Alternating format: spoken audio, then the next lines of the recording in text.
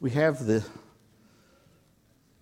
communion out here, and the title of my message today is The Table of Reconciliation.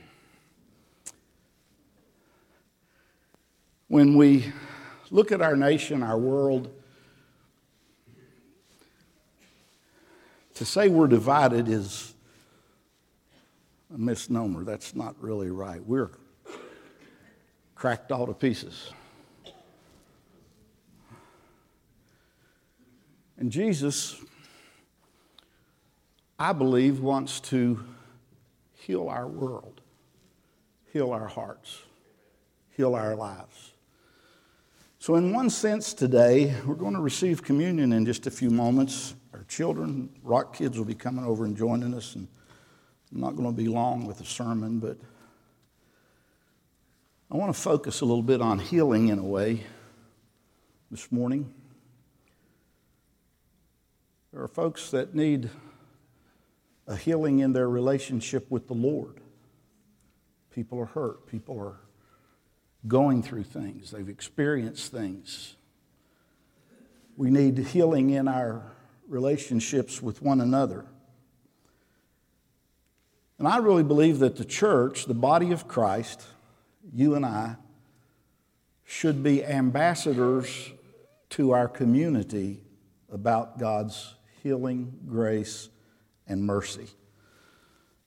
I struggle at times when, we have ministers, or we've been taught, and, we've said everybody's a soul winner. I've always struggled with saying everybody's a soul winner. I'm not saying you shouldn't win souls or you shouldn't witness, but everybody's doesn't have the gift of evangelism and able to do that. And at the same time, I do believe that one of the ministries that has been given to every one of us is the ministry of reconciliation. And when we talk about this word, reconciliation, I looked it up in the dictionary, Webster's. Y'all know that's the right one, right? And the definition of reconciliation says it is an act of reconciling parties at variance, a renewal of friendship after disagreement or enmity. The picture that it would give with that, or the statement that it would give with that, is that there was something beautiful that was broken and it got put back together or restored. Relationships can be fragile. People's relationship with God at times is fragile. People's relationship with one another is fragile. And sometimes it's a beautiful thing, and sometimes we have relationships that when they get broken, we get hurt, we get crushed, we get to feeling things that we shouldn't feel, and we feel the power of the brokenness. In Scripture, reconciliation in the Bible is the means whereby that sinners are reconciled and brought back into a state of favor with God. And it is literally atonement. Atonement. Look at this. Atonement is at one-ment. Atonement.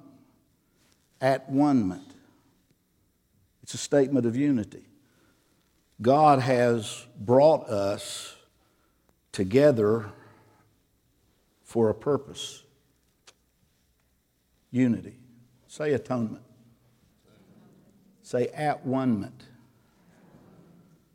God has made you and I one with Him and one with each other. It's hard to understand. It's hard to comprehend. It's hard to walk in sometimes. Yet that is God's purpose. In 2 Corinthians, the 5th chapter, I want to read several verses, and I'm going to read several verses today, but beginning at verse 14, it says, "For the love of Christ compels us, because we judge thus, that if one died for all, then all died. And he died for all, that those who live should live no longer for themselves, but for him who died for them and rose again. Therefore, from now on, talking about our future, Lord, I wish we could see this. Help us to understand this. From now on, we regard no one according to the flesh. Even though we have known Christ according to the flesh, yet now, everybody say now? Now we know him thus no longer. Therefore, we quote this verse a lot, but we need to understand it in its context. Therefore, if anyone is in Christ, he is a new creation. Listen to me. You and I have something that Adam, before he sinned, didn't have, and that is the third person of the Godhead, the Trinity, the third person of the Trinity. On the day of Pentecost, after Jesus' death, burial, and resurrection, the Holy Spirit came and took up his residence, his place of abode. Abode. Y'all know what your abode is? It's your home. Your place of abode. God's place of abode, his home, is now you and me.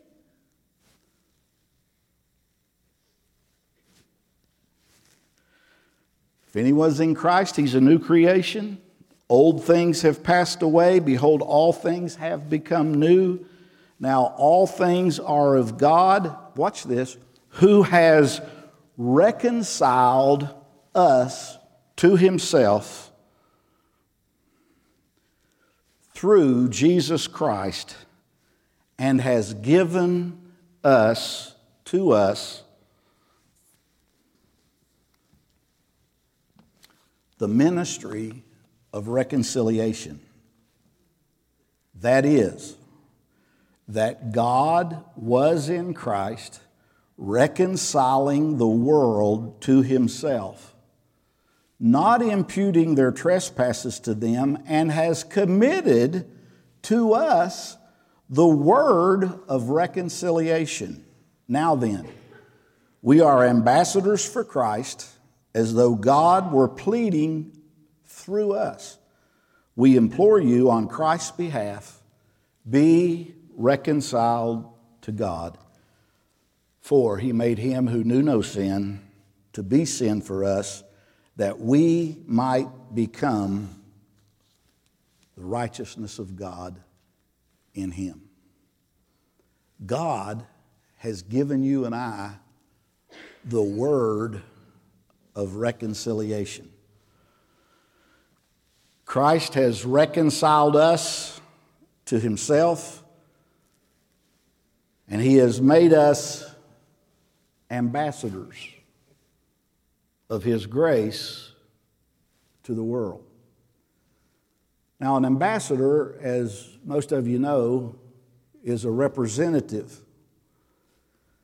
If I'm an ambassador of God, and if you're an ambassador of God, and you and I have a ministry of reconciliation, if we have a word of reconciliation and we are ambassadors representing God, we've got to stop at some point and say that God has come and took up his residence on the inside of us. He wants to live in us, and he wants us to be his representative to the world. In other words, me living in a right way, in a right fashion, in a kindly fashion, as Judy was talking about, living in a good way, is really about who I represent. It's not about me living good enough to go to heaven. I ought to live because of who I represent. I'm an ambassador. As an ambassador, you and I as ambassadors for God, we represent him. Now, what that means to me is I need to go where he wants me to go. I need to say what he wants me to say. I need to do what he wants me to do. I need to speak his message to other people.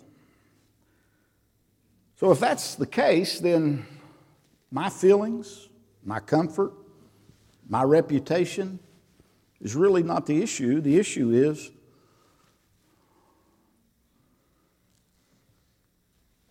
I've been reconciled to God in such a way that God is wanting me to be an ambassador for Him, a representative of Him. And if I live my life based on just my feelings, there's days I may feel like representing, there may be days I don't. There may be times that I worry about my reputation when I really ought to be worried about who it is that I'm representing. And so I'm trying to get us to understand, and I'm trying to get us to see, because I love Him and I'm grateful for what He has done for us, what He has done for me, and I love Him, I really believe that because He reconciled me to God and He has paid the price for all of our sins, I really believe that God wants you and I, since He lives in us, I believe He wants our heart to represent His heart. You know, one of the sayings we talk about, and we look at people all the time and say, well, that's just how He is. We have people who, when they're rude, crude, and unkind, just say, well, this is just how I am. I'm just being real. Well, I understand what you're saying. But when we're walking with God and we have a relationship with God and we represent God, I think there's times that, you know, He is saying we've been given a ministry of reconciliation. We ought to be reconciled with God. We should quit at some point in time walking just the way we want to walk, feeling how we want to feel, doing what we want to do. I'm not saying you're bad. I'm just saying He's inviting us to be His representatives to the world. And today at this season, I recognize that there's no way that I could get to God. There's no way I could understand God. There's no way I could have gone to where God was on my own. And Christmas to me is about God coming to me where I am. If Christ has been birthed in you, you are alive to God, and I really want my heart to represent His heart. What if there's somebody that you're in a relationship with? What if there's somebody that you know? What if there's somebody in your family? What if there's somebody you are acquainted with who's angry with God, who's mad at God, who's angry with family members, who's angry with the world, who's angry with everybody else? Y'all don't have anybody like that in your families, do you? Huh? What if this season God wanted to use you to reconcile a broken relationship? Maybe somebody is struggling with God. Maybe they're struggling with addiction, with issues, with hurt, with sickness, with disease. How many of you have been sick enough that you wondered why God didn't heal you and you could struggle in your relationship with God because He didn't do what I wanted Him to do? Anybody? God, why aren't you doing this the way I think you should? And if we're not careful, we get into a little thing where we get miffed. Does anybody here ever get miffed at anybody? Huh? Are you miffed at somebody sitting beside you right now? If you're sitting beside somebody miffed, just elbow them and say, hello, miffed.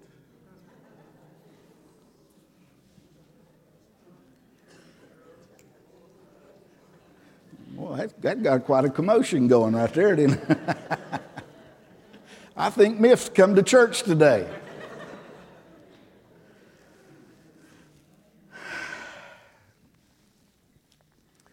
See, here's what I'm asking God. God,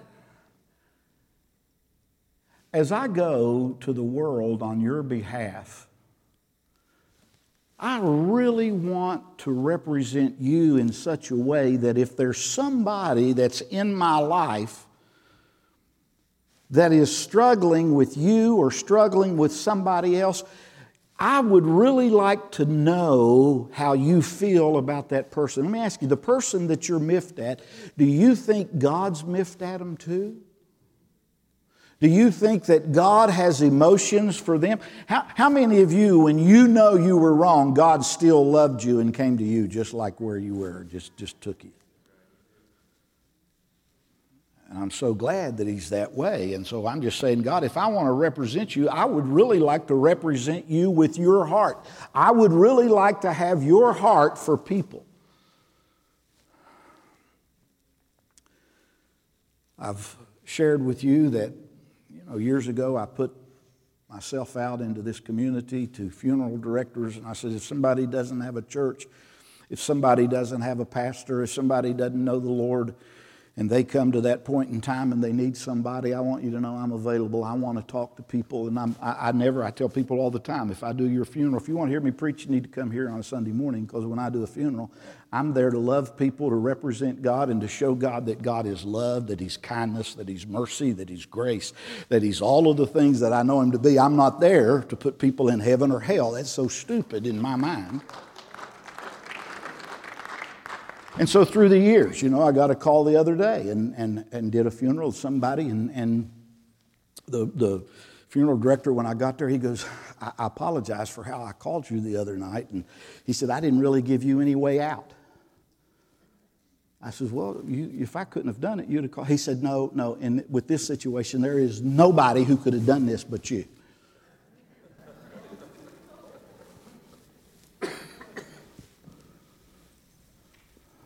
I left and I thought, Lord, what will people think of me if I'm not the normal preacher who has an opportunity to preach to people? He said, I don't really care what anybody thinks of you, because you go with a heart to represent me, and I'm going to let them see me through you. And I got to thinking, I can't save anybody, but He can. And I have watched through the years the Lord just give me a love for people that aren't always lovable. And I realized that, this is not something that's my love. It's not me. I want to be real honest. I really have an easy time loving people who are good to me and kind to me and nice to me. Don't you? Huh? Are y'all upset at anybody who's... if somebody started giving you $1,000 a week, how hard would it be to hate them? If somebody started giving you $1 million and you just, I can't take that because I don't like you.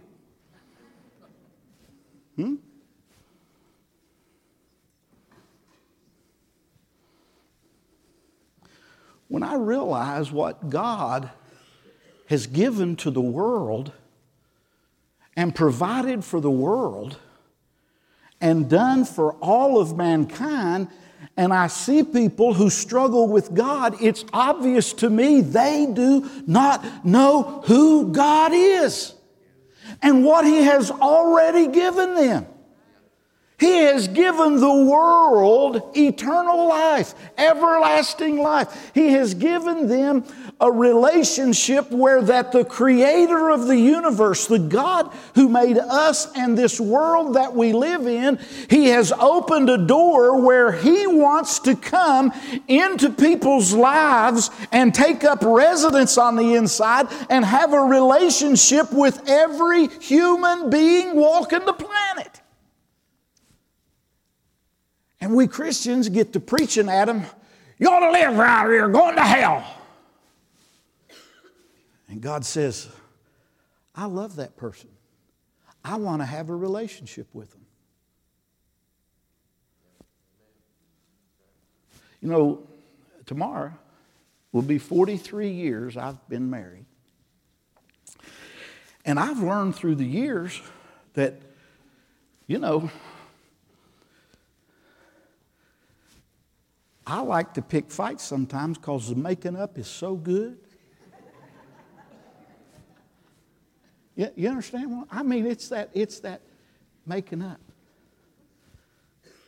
Some of you need to make up with God. Some of you need to be reconciled to God.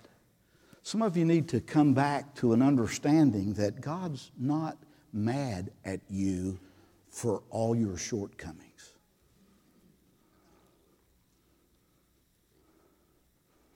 I'm so glad my wife loves me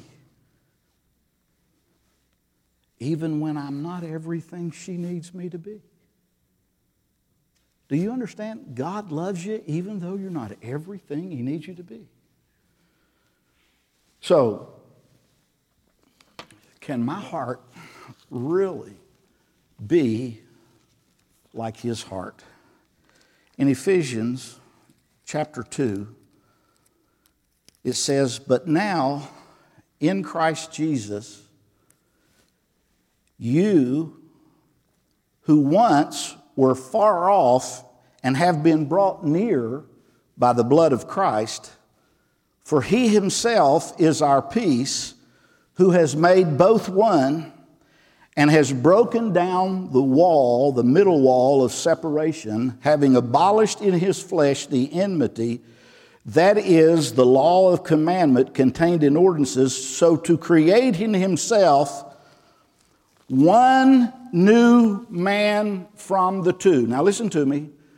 God has saw two men. He saw Adam and He saw Jesus. Jesus was the last Adam, and He decided that I'm going to make one new man, and that I'm going to come and I'm going to live in man.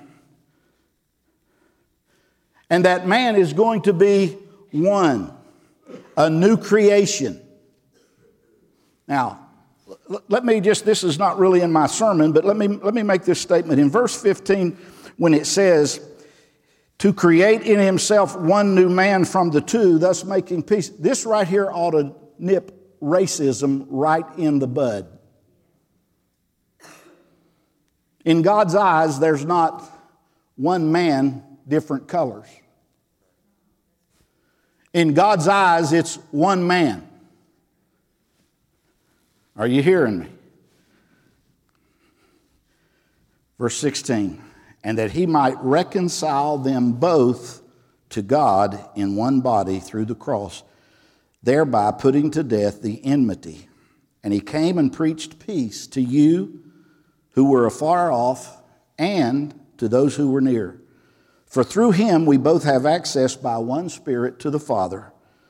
Now therefore you're no longer strangers or foreigners, but fellow citizens with the saints and members of the household of God, having been built on the foundation of the apostles and the prophets, Jesus Christ Himself being the chief cornerstone, in whom the whole building being fitted together grows into a holy temple in the Lord, in whom you also are being built together for a dwelling place of God in the Spirit."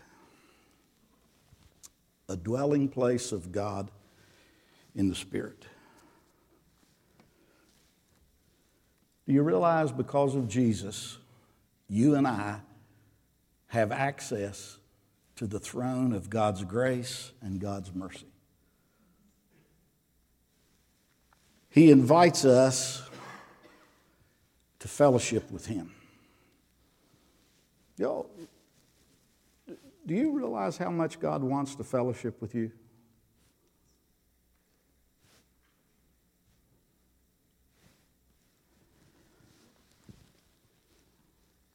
Jesus came as a baby to grow up and do all the stuff that He did as a man, as a human being, so that He could have fellowship with you and I, so that He could then, by His Spirit, come and dwell on the inside of every one of us. Fellowship with God. In the book of Ezekiel, Chapter 37, verse 26 says, "Moreover, I will make a covenant of peace with them, and it shall be an everlasting covenant with them. I will establish them and multiply them, and I will set my sanctuary in their midst forevermore. My tabernacle also shall be with them. Indeed, I will be their God, and they shall be my people. The nations also will know that I, the Lord, sanctify Israel when my sanctuary is in their midst forevermore." And then in the book of John, the 14th chapter, verse 23, Jesus answered and said to them, "If anyone loves me, he will keep my word, and my Father will love him, and we will come and make our home," or our abode, "with him." And then in Luke chapter 22, Jesus says, when the hour had come, he sat down and the 12 apostles with him. Now, catch this. Jesus became a man, was birthed, grew up, and he had fellowship with his disciples. He wanted to know human beings. He wanted to walk with human beings.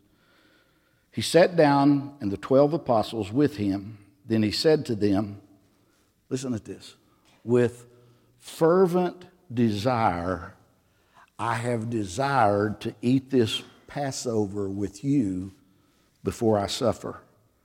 For I say to you," listen to it, "I will no longer eat of it until it is fulfilled in the kingdom of God." Then he took the cup and he gave thanks and he said, "Take this and divide it among yourselves. For I say to you, I will not drink of the fruit of the vine until the kingdom of God comes." And he took the bread, gave thanks, and broke it, and gave it to them, saying, "This is my body which is given for you. Do this in remembrance of me."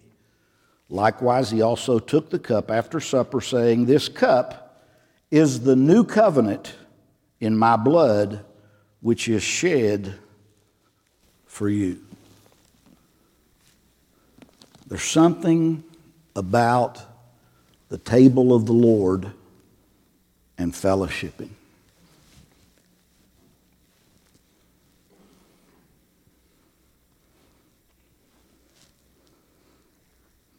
Holidays are great. Christmas is great. Thanksgiving's great. Sitting down with people as a family and sharing a meal with them is how you fellowship. You talk about what you like. You talk about what you do. You talk about what you are. You converse about what's going on. Fellowshipping with God is exactly the same thing. Having a meal with Him. You know,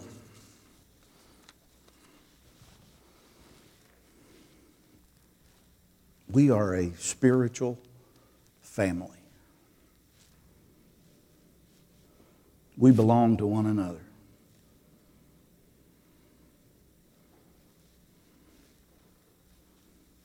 Listen to me. I believe that Jesus knows that Rhema Christian Center here on December the 22nd, 2019 is going to have communion, and He wants to fellowship with us. This is not just a ceremony we're going to go through with a cup of juice, a piece of bread, a morsel of bread.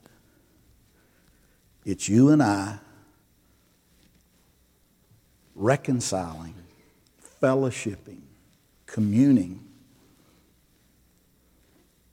with God.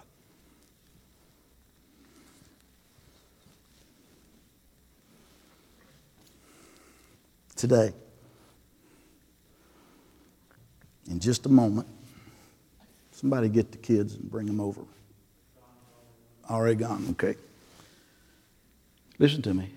In just a few moments, we're going to be, and listen to me how I say this, communing with God. We are going to symbolically partake of the body of Christ that was broken for you.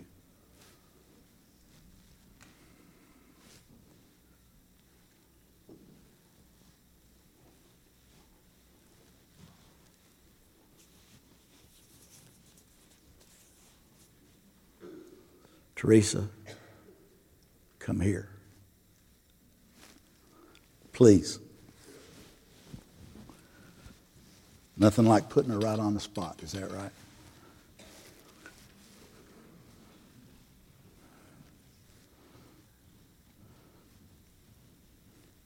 Communing with God, communing with one another.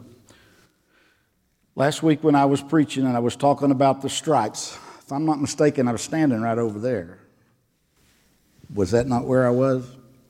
Talking about the stripes He took on our back for healing? Yeah. Tell everybody what you saw. Well, occasionally I have some visions when He is preaching or praying. And last week when He talked about the stripes that Christ took for us, and talked that He took our sickness so we could have His health. And at that time, Jesus showed me one of the stripes on His back. And it was really deep and wide. And it had all the diseases of the whole world in that stripe. But He picked out a disease and lifted it up to show me. And it was a very small speck. You almost needed a magnifying glass to see it. It was that small. And it's what we call today the big C.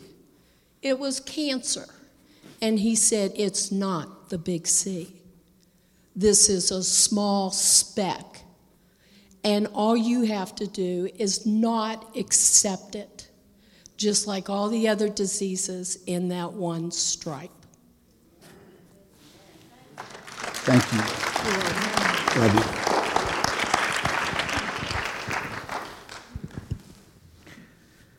To us, problems, sickness, disease seems big. To Jesus, who paid the price, do you realize He paid the price to reconcile every human being on earth now and forever to Him? It's finished. It's done. He's reconciled. He also took a beating, took stripes on His back so that you and I could be completely and totally healed of every sickness, of every disease. Let me ask you a question. Do you all understand in the Bible it says we're going to live forever? Huh? Can I help you? I don't think you're going to live forever sick or with diseases that are killing you. So we got to conquer these things. It's our enemy. Do you realize we're even going to conquer death? Cancer, it's a small thing. I'm ready for the kids anytime. Let me read you one more scripture. Revelation 21, verse 2. Then I, John, saw the holy city, New Jerusalem, coming down out of heaven from God, prepared as a bride adorned for her husband. And I heard a loud voice from heaven saying, now listen to this. Here's what He said. Behold, the tabernacle of God is with men, and He will dwell with them, and they shall be His people. God Himself will be with them and be their God. And God, listen to this, will wipe away every tear from their eyes. There shall be no more death. Say no more death. Nor sorrow, nor crying, for there shall be no more pain, for the former things have passed away. Do y'all know when somebody dies, we look at things and say, well, you know, so-and-so passed away. Got a call from the guy the other day, and he said to me, he said, how's your mom and dad? And I said, well, buddy, my mom passed away. He said, oh, I didn't know. I'm sorry. And he goes, and we understand passed away. We call it death. Death is going to pass away. Sorrow is going to pass away. Crying is going to pass away. Did you read that? And you know why? Because Jesus paid the price.